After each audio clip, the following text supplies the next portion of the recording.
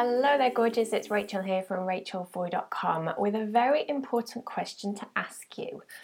Is food your only pleasure in your life? So let's have a quick dive into the answer of this, because if you are watching, listening to this, perhaps at the moment you feel like you have a food problem. So maybe you feel like you just can't seem to stop.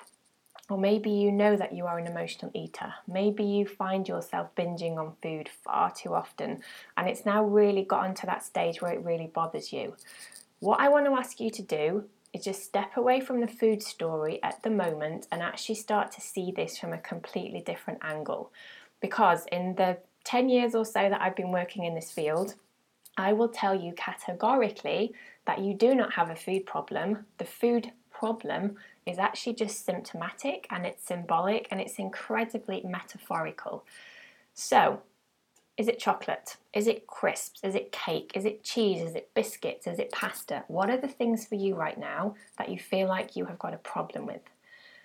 When it comes to food and eating, food has got to be pleasurable. It's got to be enjoyable. But what I see time and time and time again are incredible women that kind of come to me because they feel like they can't stop eating. And actually when we strip it back and we kind of delve into the depth of really what's going on, what's actually happened is that food has now become their only pleasure in their life. And what I mean by that is that maybe they just don't feel very satisfied in their job, or maybe they're not very connected within their relationship. Maybe they are not in their perfect relationship right now. And because of that, they don't have much fun or enjoyment or pleasure. And the way that they are choosing to find pleasure and to actually feed that part of their soul that is hungry for pleasure is through chocolate, and it's through cake, and it's through biscuits and crisps and pasta and bread and all those other things that in the moment of eating they create this like pleasure kick within their mind, and temporarily they feel really good. But then unfortunately what tends to happen afterwards is then they feel guilty and they feel ashamed and they feel embarrassed, and for some of them it can really trigger that binge behaviour where they just carry on eating and then just feel disgusted with themselves.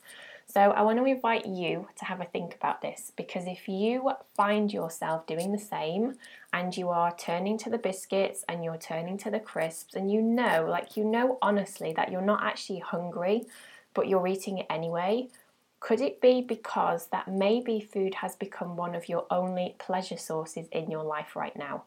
And again, we're not judging, we're not criticizing, we're just trying to get down to some truths here, because finding our freedom with food and actually allowing ourselves to feed our soul hunger, these like non-physical hungers, we've got to start being truthful to ourselves.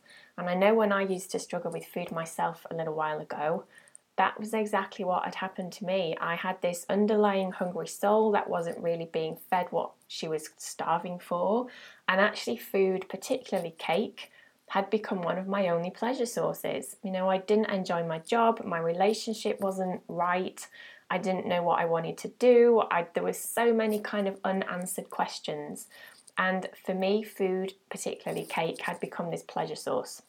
So if you can identify with that and you're thinking, oh, actually, maybe that is something that I am doing, that's amazing that you're acknowledging it, because you cannot change anything until you actually know what you're doing. And then you can start working on, well, what do I do about this now? If cake has become my pleasure source, if chocolate has become my pleasure source, there is absolutely no point whatsoever in you trying to tap into some kind of willpower, particularly any kind of dieting where you take those pleasure sources away, because what's going to happen? You are going to lose your mind and you are going to rebel and you are going to want them 10 times more than what you do already. So dieting is not the answer, restriction is not the answer, trying to tap into some unknown willpower within you is also not the answer. Just remember that they are symbolic, okay? They are showing you, representing something else. It's not about the food. And it's also not about your lack of willpower. So if you want a bit more help with this, because this is really the realms of emotional eating that we're talking about now, if you head over to rachelfoy.com/emotional eating help, all one word, you will find a free emotional eating program that I've created for you. No charge, no fee, it's my gift from me to you to really help you start understanding more than ever why you have this relationship with food that you do right now, because I promise you it's not what you think. It's got nothing to do with you not being focused enough, committed enough, disciplined enough, not having enough willpower. It's all metaphorical and it's all symbolic.